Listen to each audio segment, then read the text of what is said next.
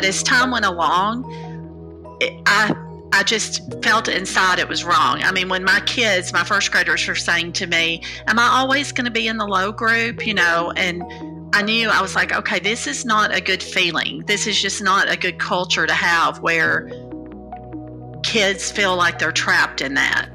There's a hidden problem at the root of America's reading crisis. We've overlooked the importance of building children's knowledge of the world. That kind of knowledge is a crucial factor in reading comprehension, and it's one that our education system has largely ignored. This is a problem that affects all students, but it has its most devastating impact on children from historically disadvantaged groups. It was daunting how Texas was at the bottom for African American and Hispanic students, and I was one of the only African Americans in that room. Literacy is top of mind for me.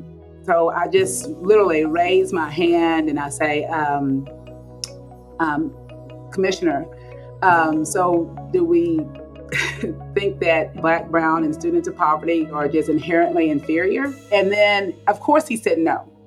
And I said, well, if not, then when are we going to stop talking about it and do something about it?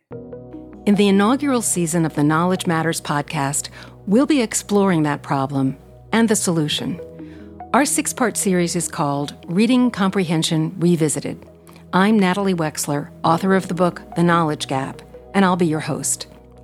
We'll talk about how and why the education system has gone so wrong when it comes to reading comprehension, approaching it as though it were a set of abstract skills, like making inferences, that kids need to practice repeatedly on texts at their individual reading levels. This approach is now deeply rooted, despite the evidence showing that knowledge of the world is far more important to comprehension than general skills. And we'll hear from teachers and administrators who made the switch to a new kind of literacy curriculum, one that focuses on building kids' knowledge and vocabulary instead of putting comprehension skills in the foreground. They'll tell us what they saw happen after the switch. It blew me away. I mean, within 3 pages, my kids could get that. And there's no way that prior to doing that knowledge building, those inferences could have happened. And to hear them say, oh, Dr. Goffney, we're reading the novel. We got a novel. And they were so happy about it.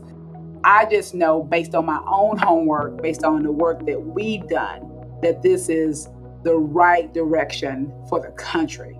And I know that we've gotten it wrong so much that we really got to get it right. Because it is a matter of equity, it's a matter of democracy, and when we're able to give students those skills and that knowledge at an early age, then think what a better society we'll have. During this 6-part series, we'll delve deeper into these stories and the complex issues they raise. Reading Comprehension Revisited will challenge assumptions, provoke thought, and most importantly, propose solutions that could not only restore the vital missing ingredient in our approach to reading comprehension, knowledge of the world, but also transform the trajectories of countless students' lives. This is a conversation you don't want to miss, and we want you to be a part of it. To make sure you don't miss an episode, subscribe to the Knowledge Matters podcast on all major podcast platforms. The first episode is coming soon, and we promise it will be worth the wait. Reading Comprehension Revisited is produced by the Knowledge Matters campaign. We encourage you to learn more about their work at knowledgematterscampaign.org. Engage with the campaign and join this critical conversation on Twitter, Instagram, and Facebook. Simply search the Knowledge Matters hashtag. Thanks for listening. We're looking forward to exploring this important topic with you.